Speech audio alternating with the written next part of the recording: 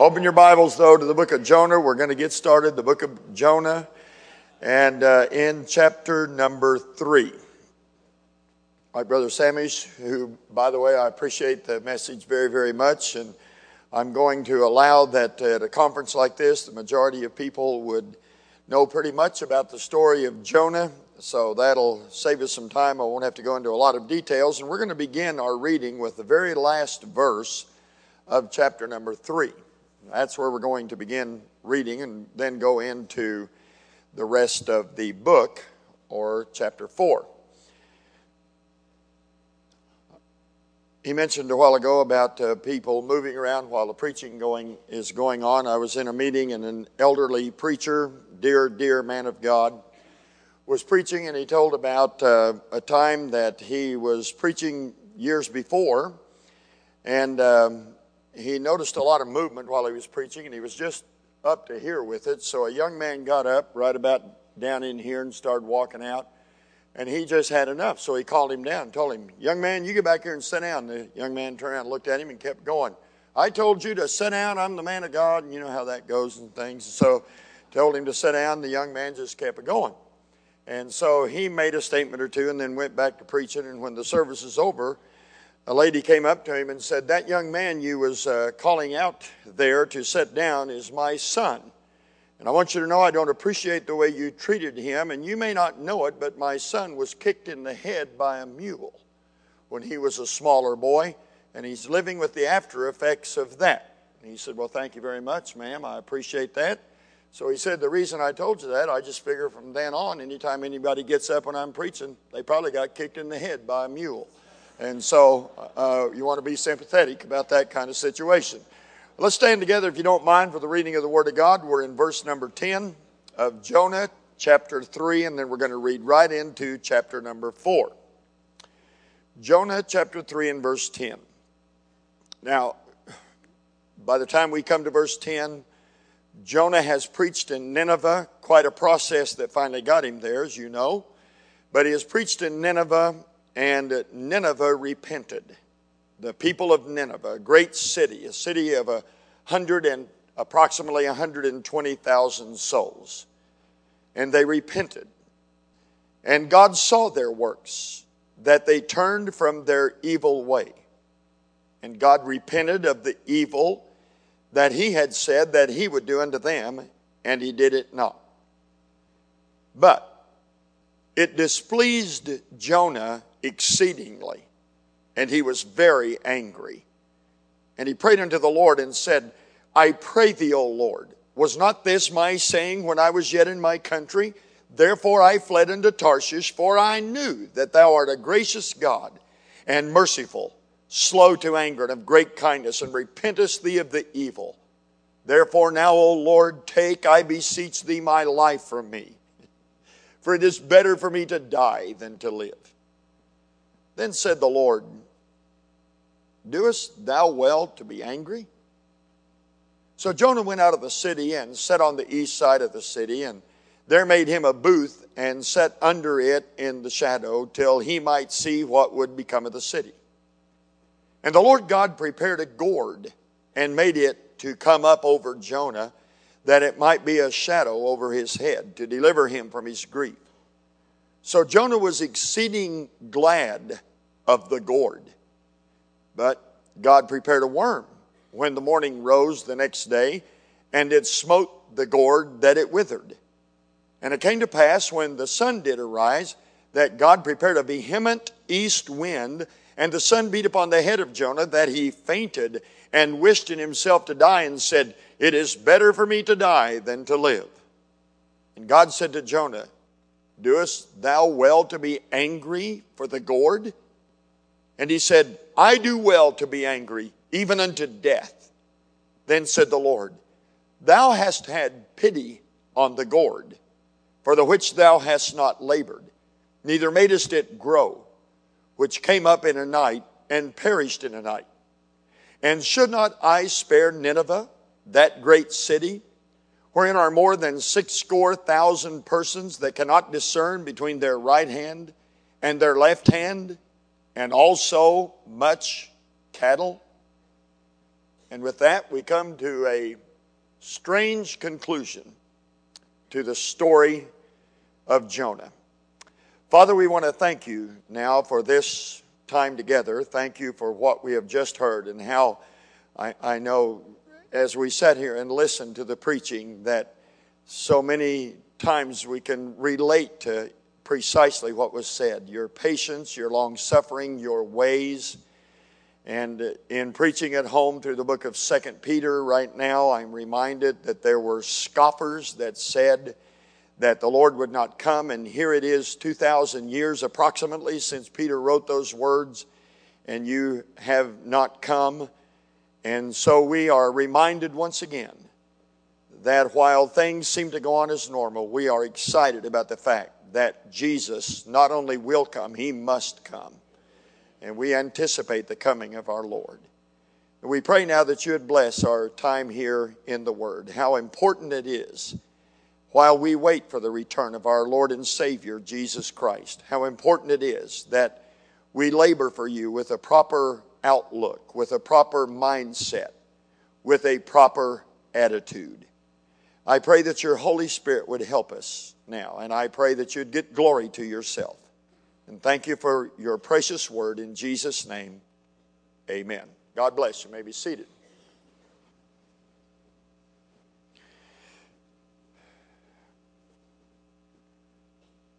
You would think, wouldn't you, that a whale's belly experience like Jonah had would forever change a man. You would think that it would. And if you haven't read it lately, go back and read it again. Not now, but some other time, go back and read the story again. And you would think if a man lived through that to tell about it, he would forever be changed.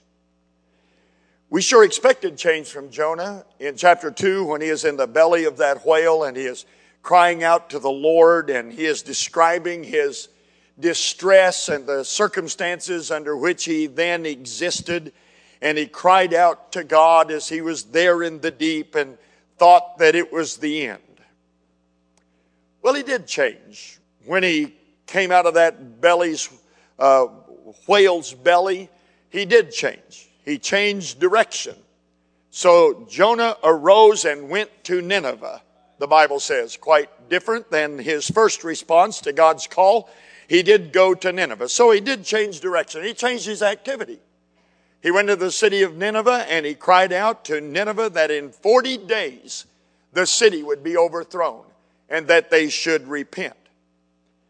However, there's one thing about Jonah, though he had passed through this horrifying experience, that had not changed. And that was his attitude. His attitude had not changed. Once a man was going to establish a business of some sort and he asked an expert on the matter. He said, as I go into this city and I begin my business, he said, what are the three most important things that I need to know? And the man answered him, the expert did, and said, location, number one, number two, location, and number three, location. And I would say if we looked at this account and we see what God is telling us about serving Him, I think God might be saying to us, I'll give it to you in three parts. Attitude, attitude, attitude. You see, attitude has to do with our mental posture. We're big into posture, at least we should be, because our body language or our physical posture says a lot about us. And it is speaking whether our mouth is moving or not. Our body language, our very physical posture is speaking all the time. But we have a mental posture. We have a mental position. It is a disposition. And what we see here is God speaking to a man about his mental posture, the disposition that he had. And everybody in this room knows it's important. You know it if you're a parent. I reflect back on my own mind, and I was raised the fifth of 6 children in our family. My dad was a farmer, and we were raised on the farm, and I was, again, the fifth out of 6 children. They came in 2 sets. There were 3 born, my 2 brothers and my sister. 2 years apart, and then a space of 6 years, and then 3 more of us born 2 years apart. And I was born in that second set between 2 sisters, one 2 years older than me and one 1.5 years younger than me. And they are the reason for most of the emotional scars that I carry in my life to this very day. And so I was raised between my 2 sisters, and I remember clearly an incident where it was after supper and the farm chores were all done. We'd milked the cows and fed the livestock and did all the things that we did. Would to God that everybody got to be raised that way in America. But anyway, we'd finished the chores and supper was over, and I was going to do what I normally did when I had the occasion, that is get my basketball, go out in the yard, and play basketball by myself. And I got the basketball, and I'd only dribbled a couple of times on my way out to where I played basketball, where my goal was. And my mother, as she was wont to do, said, "Sam, before you play basketball," she always had something else to do. Just like I'm against my kid having any fun. That's the way it seemed to me that she was saying. So she said, before you go play basketball, you go help your sister take the clothes off the line. Now, if you know anything about manhood at all, that is not a pleasant chore or a task, and especially help my sister, who had spent all the time I was doing chores in front of the mirror in the bathroom, checking her eyelids and all that kind of stuff. I don't know what all they did in there, but anyway, and so go help your sister. So I said, okay, and I put down my basketball. Well, I put it down pretty hard. It bounced about 20 feet in the air. I put it down so hard. And I threw the basketball down, I grabbed a basket, and I went marching out there where the clothes were strung out on the line for drying purposes. And I went out there with my sister, and she was smirking because I had to help her, and I was calling her a dummy as soon as I was out of the range of my mother. And I go out there, and I start jerking the clothes off the line, and I throw them in the basket. And I get it done in a hurry, and I'm dragging the clothes in, and some of them fall off in the grass, and I put them back in. And my mother is watching through the window in her kitchen about all of this, and she decided it'd be a good thing to get my father involved in this. And so my dad meets me at the porch there, and I'm just asking you, what do you think my dad said? "Well done, thou good and faithful son. Thou hast done as thy mother did bid thee. Enter thou into the joy of thy sport." Now, if you think he talked something like that, and he was a man of the Bible, but if you think he talked something like that, you don't understand anything about my dad. And I think it might have been 2 weeks before I ever saw another basketball, and my dad laid the law down on me. And so I wonder, what is my dad's problem? My mother said, go help your sister. I helped my sister take the clothes off the line, not a man's chore, but I did it anyway. And I brought the clothes in. I have done everything my mother said to do. Why is my dad on my case? And why do I feel like I might pass from this life just any time real soon? Why am I feeling like that? What was my dad's problem? You know what my dad's problem was? He didn't want me just to do what I was told to do. He wanted me to do it with the right attitude. And the attitude with which I've carried out the chore was as important to my father as the act of carrying out the chore. And we understand that. Now we come back to our account, and Jonah was told to go preach in Nineveh. Did he go preach in Nineveh? He did. Did he preach what he was supposed to preach at Nineveh? He did. Were there results from the preaching that he preached at Nineveh? There were results. As a result, the result of him going to Nineveh and doing what God said to do. But as we read the 4th chapter, we know that something still is not right, don't we? I mean, it's very evident and it's very obvious. But I want you to remember tonight that Jonah's story is a long time past. It's history. Nothing is going to change about it. And we really haven't gathered that we might pass judgment upon Jonah. We have rather gathered, understanding that God has not only recorded and preserved this inspired word, but God means for this account to pass judgment on us. And that's why we assemble. And that's why we come together. And that's why we look into the Word of God. Not so we might pass judgment upon the failures of the past, the failures of Israel and the failures of David when he sinned, and the failures of this one and Simon Peter and his problems and all of that. No, we have gathered so that the Word of God might pass judgment on us. And I want to talk to you for a few moments tonight about not only doing what we're supposed to do in serving the Lord, but remembering that it is important to God, the attitude or the mental posture or the disposition that is ours as we carry out the work of God. Now, as we go to our account, we understand clearly that God and Jonah did not share the same attitude about the fate of Nineveh. They were not on the same page, not at all. Now, he was a prophet. Jesus called him a prophet. That settles that once and for all. This is one of God's prophets. But he and the God for whom he was to speak were not of the same mindset. They were not of the same mental disposition towards the city of Nineveh. If you look down in verse number 10, you see that God saw the repentance and the fear that was in the people of Israel. And the Bible says that God saw their works and that they turned away from their evil, and God repented of the evil that he had said that he would do unto them, and he did it not. So Jonah went in and said that in 40 days the city is going to be destroyed. And there was a moving of conviction from God that came into that city, and they repented. And you know the story. They repented from the least of them all the way to the king. I mean, there was no one unaffected in the city of Nineveh, this great city. The Bible calls it a great city.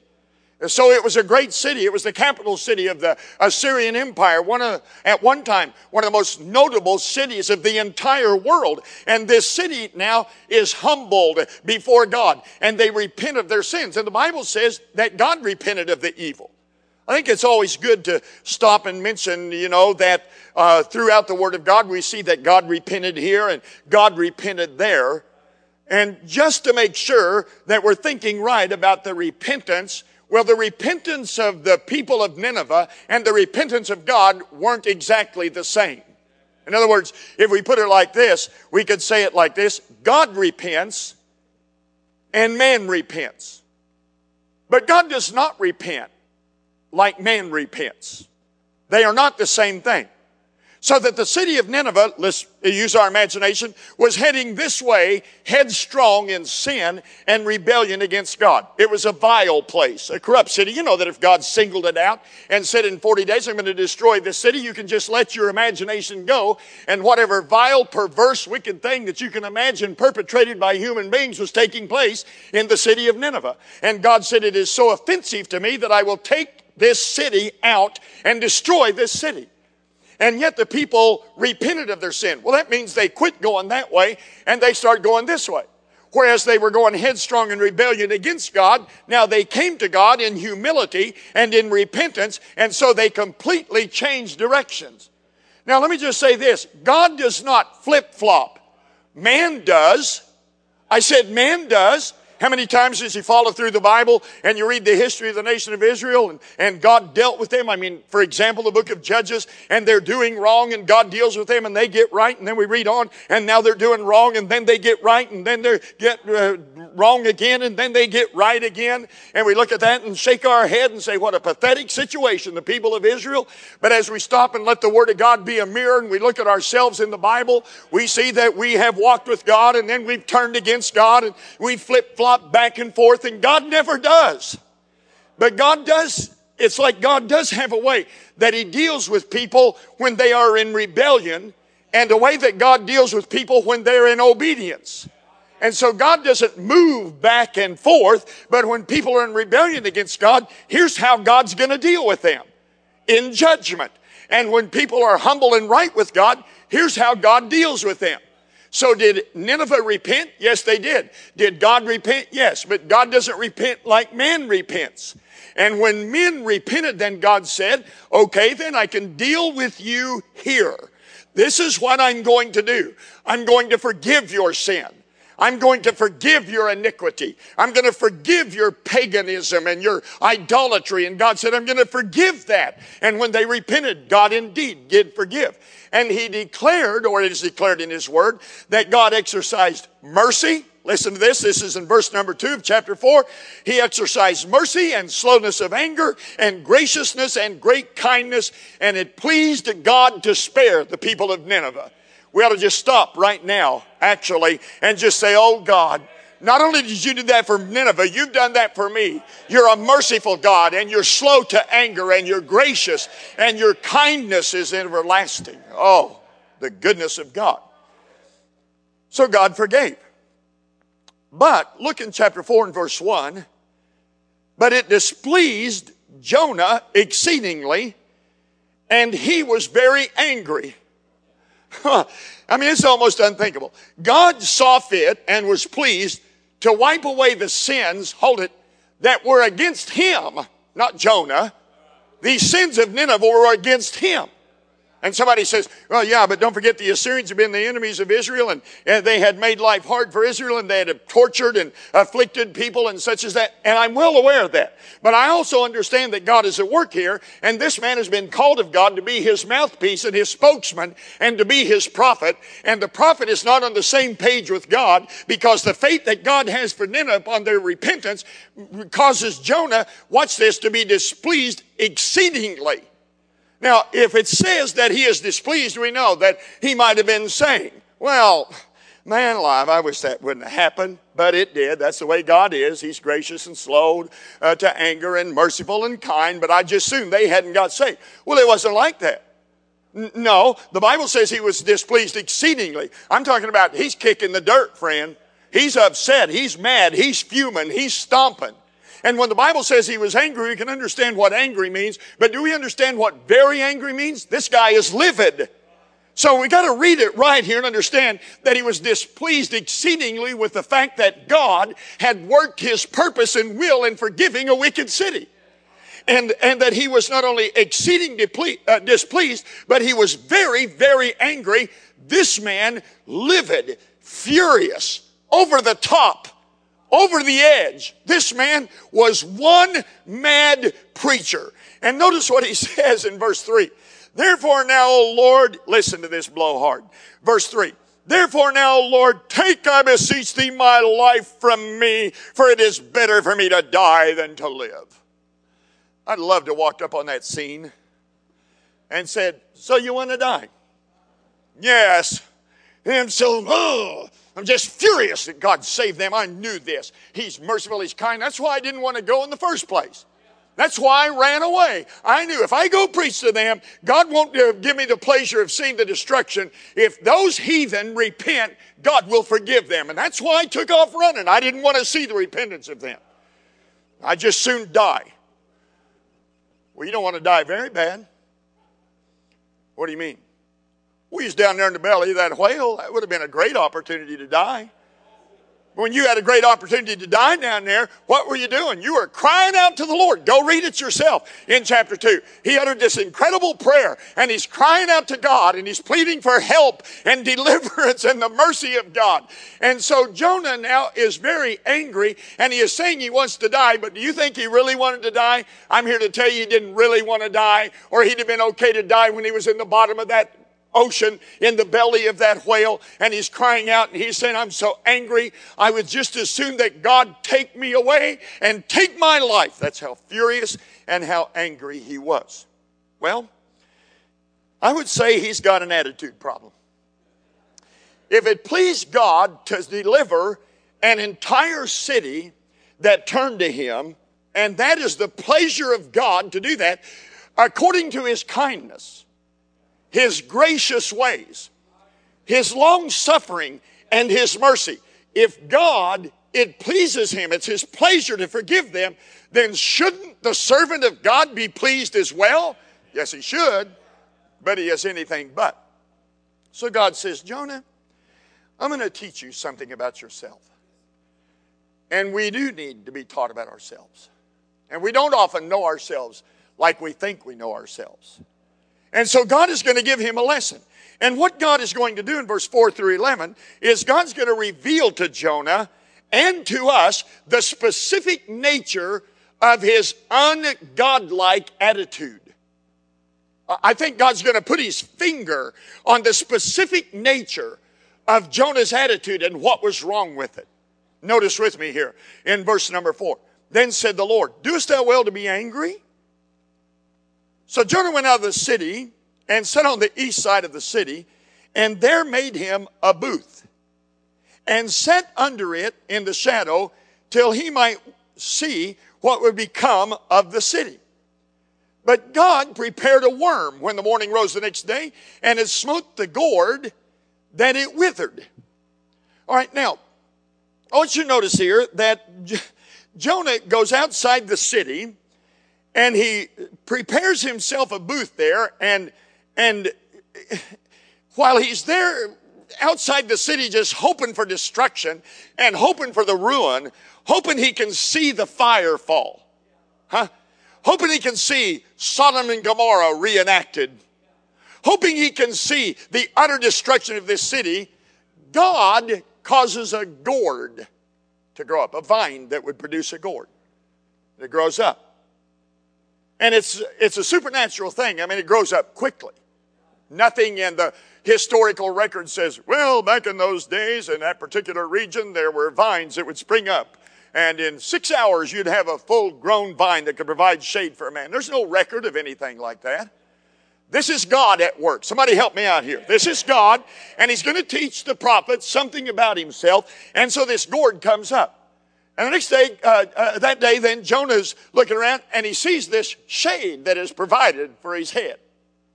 And this protection that God has given him. And the booth would have been a little lean-to thing that would have provided some shade during a certain part of the day, but not all of the day. And so God provided this gourd that would be a shadow and like a shade to Jonah for him to sit under in more comfort.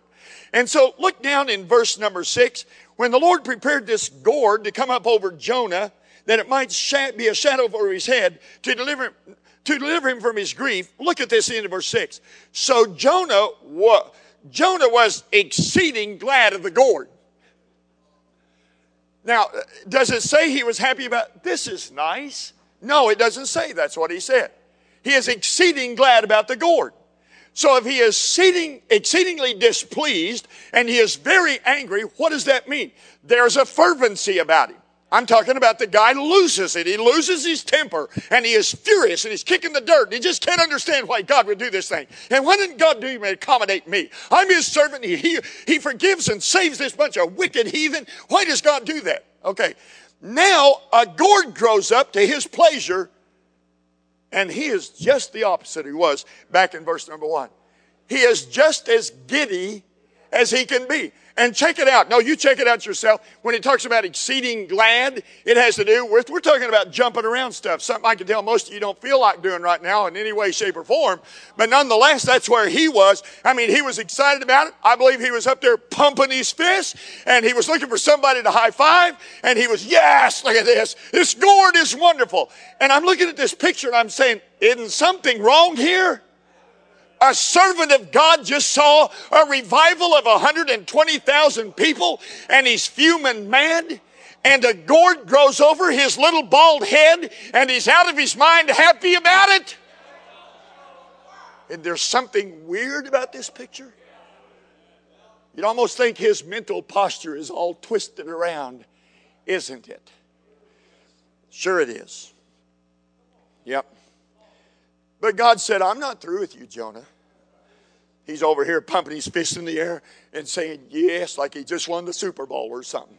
And he's so excited about it. Yes. But God's still preparing stuff for Jonah. It took a lot of preparation to get Jonah where he's supposed to be. And God prepared a worm.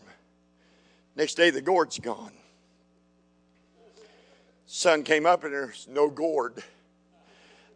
And there's a vehement east wind. I mean, it's like the wind in Oklahoma coming down the plains. All the hot air comes up from Texas. You can say we be brethren all you want to. I still have issues with those Texans. But anyway, and the hot air comes up from Texas. And the winter air comes down from the north, and it sweeps up and down the plains. I picked up a guy at the airport a while back in Oklahoma where the wind velocity is higher than the windy city, Chicago, on an average. And I picked up a fella, and he had a cowboy hat on at the airport, and he's from up here in Oregon. And he had this cowboy hat on, and the wind was just blowing something fierce. It was in the month of March, and he said to me, this is crazy. Does the wind blow like this all the time? I said, no, it doesn't blow like this all the time. It'll turn around tomorrow and blow from the north. I picked him up to take him back to the airport the next day. A northern front had come in. The temperature dropped about 25 degrees and the north wind was blowing just as hard as it did down. And he said, how do you live here? How do you stand this? He couldn't handle the wind. Jonah has a vehement wind that's coming against him. And it's a miserable condition. And besides that, the gourd is gone.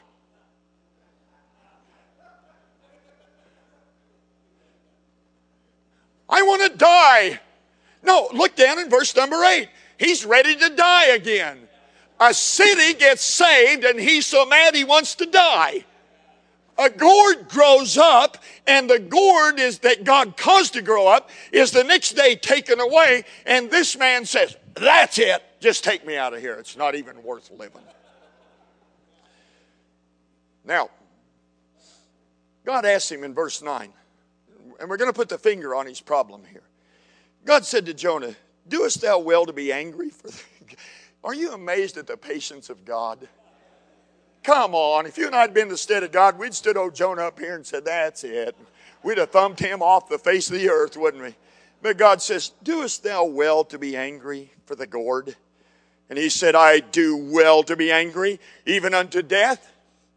Now, I want to stop right here, because it becomes very evident that Jonah is a very selfish man. And if we want to know the specific nature of his attitude problem, here's what it is. His mental posture began and ended with concern about Jonah. Excuse me. Not about God, or he'd have never run to begin with. Not about the people of Nineveh, or he would have never been angry because of their repentance and their deliverance from sure destruction.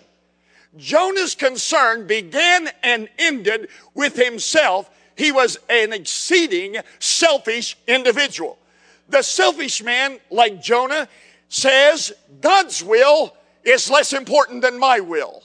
What is God's will? God's will is that these men of Nineveh repent and be saved. God is not willing that any should perish, but that all should come to repentance. I just thought I might throw that in case there's somebody snuck in this room that's got some of those tendencies leaning the way that it's not a whosoever will gospel. God is not willing that any should perish, but that all should come to repentance. And so God's will was that these people repent of their sin and that he be in a position to deliver them and save them from their sin. And Jonah's attitude is, my will is more important than God's will. Now, friend, that's selfish.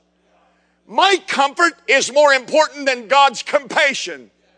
But Jonah, God just saved 120,000 people that would have gone to hell. Yeah, but look at me. I'm sitting out here among this bunch of heathen, and I'm having this wind blow upon my head, and it's hot, and it's dusty, and I hate the geography here, and I want to go back to my own land, but your comfort is not as important as God's compassion. Unless you're selfish. And then your personal comfort is more important than God's compassion. Jonah, here's another thing about a selfish person. Jonah, you were just recently in the bottom of the ocean in the belly of a whale.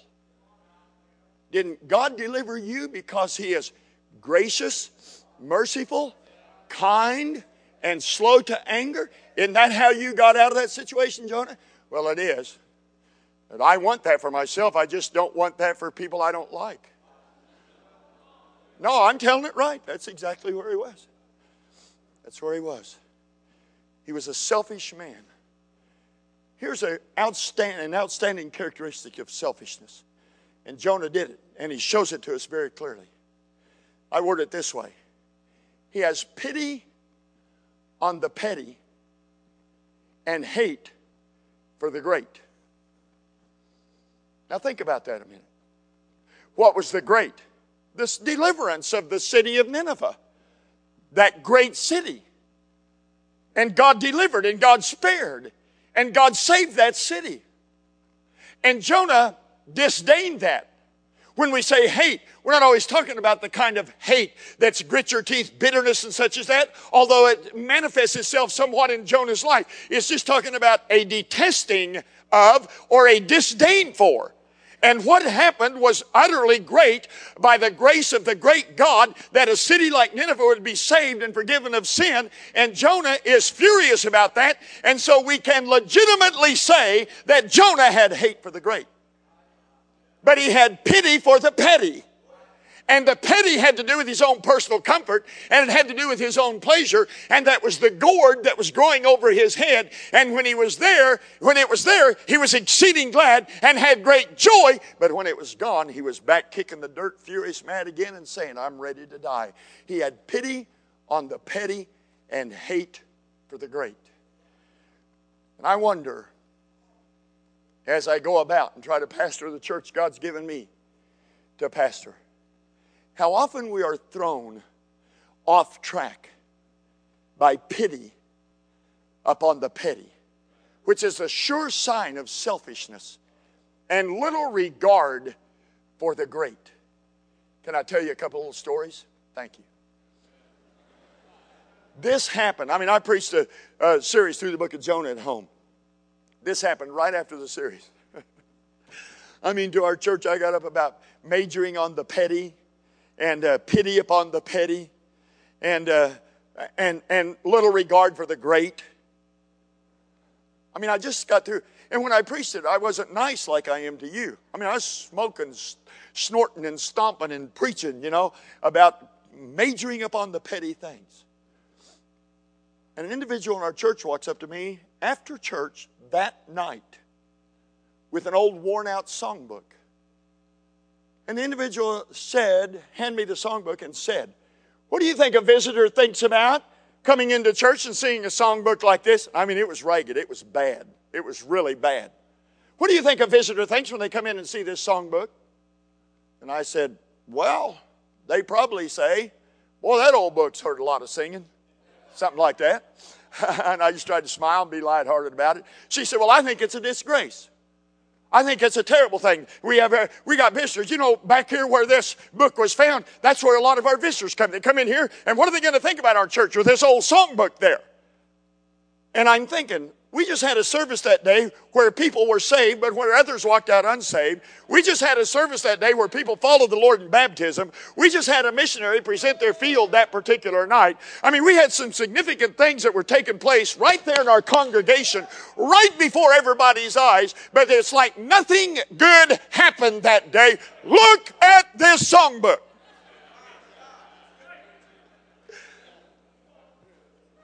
That's what I mean by pity on the petty. Yeah. Okay, I'll tell you the other one. It's a Lulu. That's an old saying nobody knows anything about. But anyway, it's something else. I'm talking the next week. I walk in, two ladies say, you going to tell him? Now, this doesn't define our church. This is so unusual. It happened right after dealing with this particular passage. I'm talking about the next Sunday. You going to tell him? You better believe it. And I said, okay, what's on your mind? Well, Pastor, I know you're not going to think this is a big deal, but I'm going to tell you something right now I think you need to pay attention to. Oh, I'm embarrassed to tell you. Oh, my goodness. Oh, yeah, well, okay, what is it? This is before Sunday school on Sunday morning. And I said, well, what is it? Well, we have two ladies in the choir that wear hats. Okay. Okay, so what's the problem? It doesn't look right. It looks terrible. I said, you are kidding. You're setting me up for something. No, Pastor, I was afraid you'd have that kind of attitude. Then actually we got two ladies up there wearing hats. And it just doesn't look right. It's distracting. It doesn't look right. And I said, well, then watch me. I'm up there singing away, and I help lead the singing. So you can watch me or watch Brother Ted. He's up there leading the singing. No, just think about visitors. I want you to think about visitors coming in here and seeing those two ladies in hats. So, well, I confess I hadn't spent a whole lot of time thinking about that. What are you going to do? Well, next week I'll just put out a decree. All the ladies have to wear hats. No, that's not the answer. That's not the answer. Now, here's the thing. It's funny, and I laugh about it, and I've teased the dear souls about it. And they're precious people. They are precious people. Just had a little lapse there of pity upon the petty. Hold on just a second. But nobody's come up to me and said, I want to know something. Why aren't we doing more soul winning? Why isn't there more fasting going on in our church? Why is it we're not hearing more preaching on separation? Why aren't we talking more about modesty? Why aren't we talking more about Hollywood? Why aren't we talking more about abortion? I'm not hearing that. Now, I do address those subjects, but I'm just saying, whenever there's a mentality or whenever there's an attitude, and some of you might be sitting here right now, and you may be a preacher, and you may be frustrated with your people. I'm going to tell you, it's not just church members that can get very small-minded. Preachers can get very small-minded. And you may be picking some of the folks and some of the saints of God and overlooking how God has worked in their life and saying they ought to do this and they ought to do that. And you're majoring on the petty instead of recognizing what God has done. You may be a member of this church or another church, and it could be that you're crossways about something. It could be that the last few weeks you've gone to church, just kind of sat there and said, see if anybody can bless me here. I'm in no frame of mind to be blessed because of my mental posture. I'm sick and tired of this, and I'm sick and tired of this, and I'm sick and tired of another thing, which has nothing to do with the everlasting destiny of the lost soul or righteousness and holiness. See? And that's precisely where Jonah was. He had pity on the petty, and he had hate for the great.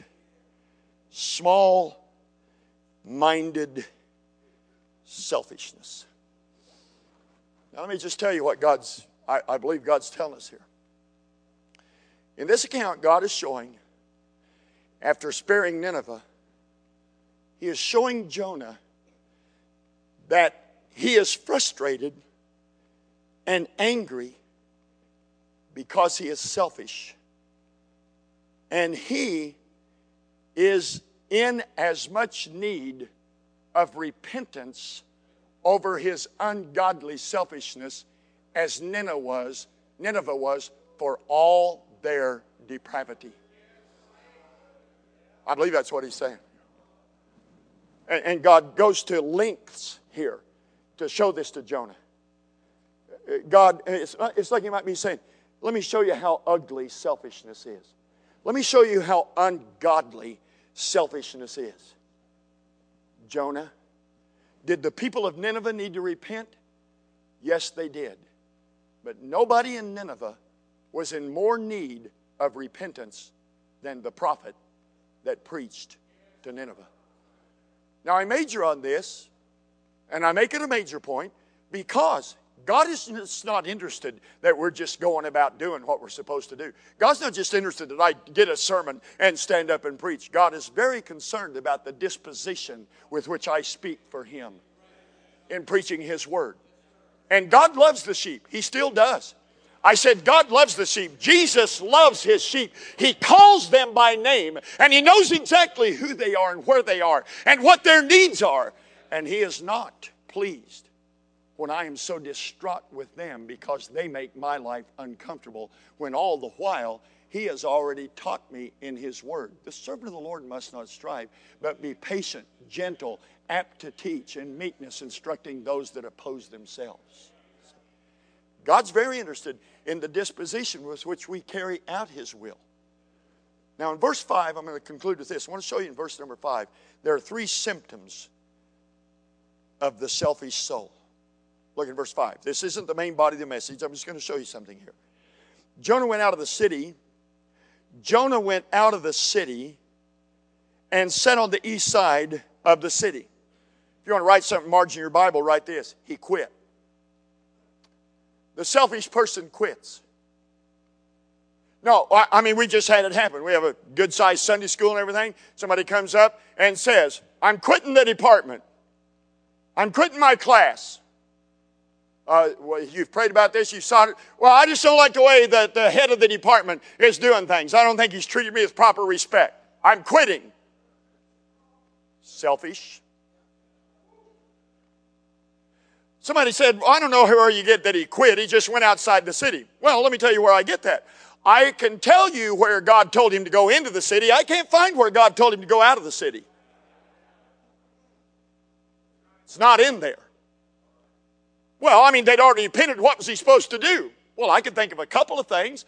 How about a 2 or 3 follow-up sermons on following God and obedience and the expectations of God and what it takes to live for God and be right with God? Or how about this? How about just staying there and rejoicing with him a while? I mean, a whole city, 120,000 people got saved, and God used you as a preacher. Why not just stay there and rejoice with them a while and lift your hands to God and thank him that he not only shows you mercy, but he's a merciful God. And there's no respect of persons with God. But he quit. You may want to fuss with me about it, but I'm doing the preaching. He quit.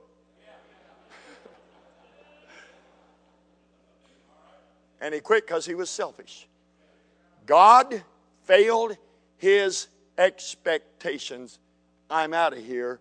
Well, where are you going? I'm going to go outside the city, see if God won't change his mind again and wipe this place out. So he did. And he quit. He quit. 12 Sundays are left now till I'm no longer the pastor of Southwest Baptist Church. We called a new pastor last May the 3rd, and he becomes the pastor. He's been on staff for 6.5 years, and he becomes the pastor on May the 3rd. And that's my 20th anniversary. I'm no longer the pastor of Southwest Baptist Church after that Sunday. But I'm not quitting. Oh, no, I'm not quitting. Yeah, you're quitting the pastorate. I'm not quitting the pastorate. If God had said to Jonah, now you remove yourself from the city of Nineveh and you go do anything else, when Jonah left, he wouldn't have been a quitter. But he never heard anything from God about moving on and setting up there. This wasn't God's leadership. Go set up on the mountain and see if I might change my mind again and destroy this city. God wasn't in that. So he made his own decision to depart from what God told him to do, and he went and did what he wanted to do. He quit. He quit on God.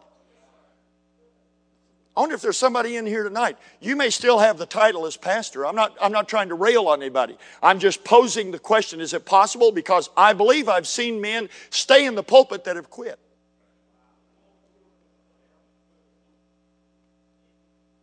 I believe that's the case.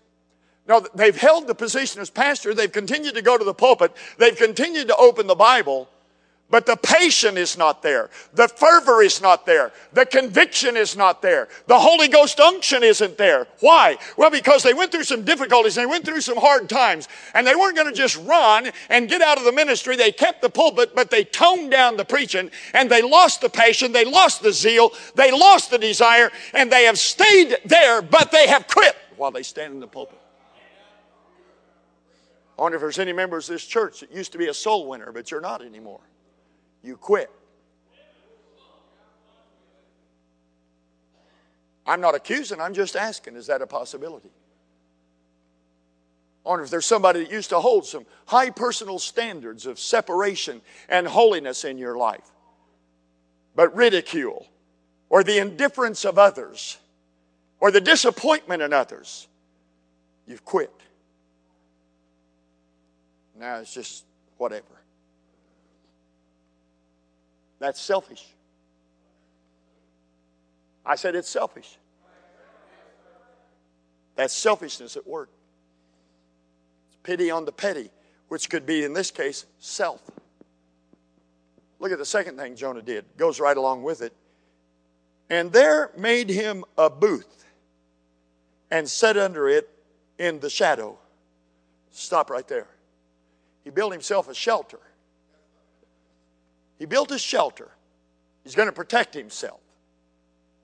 I've been down there and I preached those people, and God disappointed my expectations. I wanted to see that whole city destroyed. I know their history, and I know their past, and I know their continual threat to my people Israel, and I wanted them destroyed, but God didn't meet my expectations. And so here's what I'm going to do. I'm going to go up here, and from now on, I'm looking after me. And he went outside that city and he built him a shelter. And now it's about protecting himself, while the posture of God is saying, come unto me, all ye that labor and are heavy laden, and I will give you rest. While the disposition and the posture of God is come and drink, and come and be saved, and come and believe, while God's arms are open wide to whosoever will to be saved. Here's God's servant. God's like this, and Jonah's like this. Build him a shelter, and he's going to protect himself. You cannot follow Jesus from a shelter. You can't follow Jesus from a shelter. You can't become of the disposition to where, since I've been hurt, since my family has been hurt, since I've been disappointed, and by the way, all bitterness and anger ultimately goes back towards God. You may think you're just mad at that individual, or you may think that you're mad at that group of people, or you may think that you're disturbed with some element in the congregation or some element in the service of serving the Lord. You may think your disposition is just against them, but ultimately all acts of bitterness and resentment have to do with an offense to God. And basically it is saying, God, you could have done something about this and you did not. And you failed my expectations. Now, if that's the way it's going to be, I'm going to build me a shelter. And from now on, my Christian life is going to be lived in this shelter that I've built. You can do that. But you won't follow Jesus from a shelter. I believe I need to say that louder. I'm not sure folks in the back are hearing me tonight. You can't follow Jesus from a shelter. You can't go into a mode of self-protection and at the same time be His servant. You cannot protect yourself from harm and hurt and disappointment. You can't gather yours over here in a little corner and make sure nobody touches them and nobody offends them and nobody disappoints them and nobody hurts them. You can do that, but you can't follow Jesus while you're doing that. Because He's the one that said, if any man will be my disciple, let him deny himself and take up his cross. Cross always has to do with suffering. And it always has to do with sacrifice. Let him take up his cross and follow me. And the third thing about Jonah, that characteristic of a selfish person, is not only did he quit, built him a shelter for self-protection, but he sat down till he might see what would happen. Can I have your attention? He became a spectator. He became a spectator. At Southwest Baptist Church, partly because of the Bible college, partly because of other reasons, we have like 26 former pastors in our church. 26. Now, 2 or 3 have retired after, and still are faithful to God and serve the Lord, but they've retired from pastoring and traveling and all of that. And a couple of them are on our church staff, and some are related to college work. But you know what a good percentage of them are? Spectators. They come to church, they're not going to get out of church. But they're spectators. Mere spectators. They come and they sit down. They observe the goings on in the service. And they leave. And they're a spectator. And we've got some members that have been members of Southwest Baptist Church. Is 50, going on 59 years old. And so it's got a good testimony and a good history there in Oklahoma City. And yet we have members that have been there a good many years that the preacher let them down or somebody disappointed them. And they haven't stopped going to church. They don't want to be a bad example to their kids or their grandkids, things like that. They're still there. But they are no more than spectators. Still have gifts, years of experience, at a time in life where they can make a difference. Make a difference. And they're sitting down to see. We'll see what happens here. I want to repeat something. This story isn't so we might have a good time beating up on Jonah. In fact, we don't even know how the story ends. The last verse doesn't even sound like the ending of a story about a man's life. Maybe it's because God meant for you to finish the story. For me to look at this account and say, son, how are you going to finish the story? Jonah is long gone, and his history is settled. But son, are you going to quit? Are you going to pity the petty and have little regard for what I deem great? Are you going to quit? Are you going to say, well, I've been disappointed because I don't think people appreciated me, and I served and I worked and I did this and this happened and that happened, and it just doesn't seem like it's been worth it all, and I'm going to still go to church, but I'm just going to shelter myself from any further disappointments. Anybody here like that tonight? God's speaking to you. That's selfishness. I'm sure I could have found a kinder word, but it's selfishness. I don't think I could find a more true word. Jonah was a selfish man.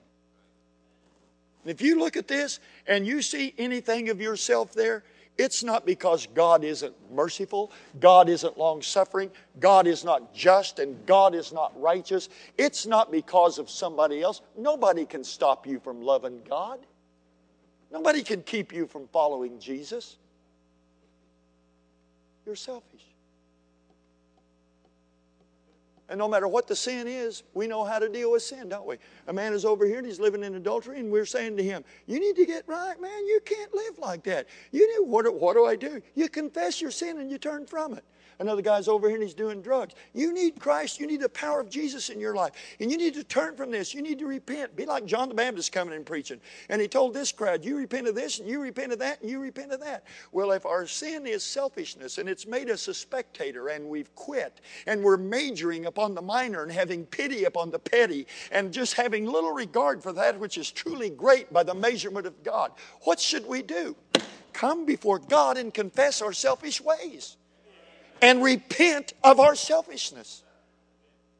That's how it's to be dealt with. That's how it must be dealt with. Maybe there's somebody tonight just needs some provocation. Get back in the action. Come out of your shelter and follow Jesus and serve the Lord. And quit being a spectator. Get back in the action.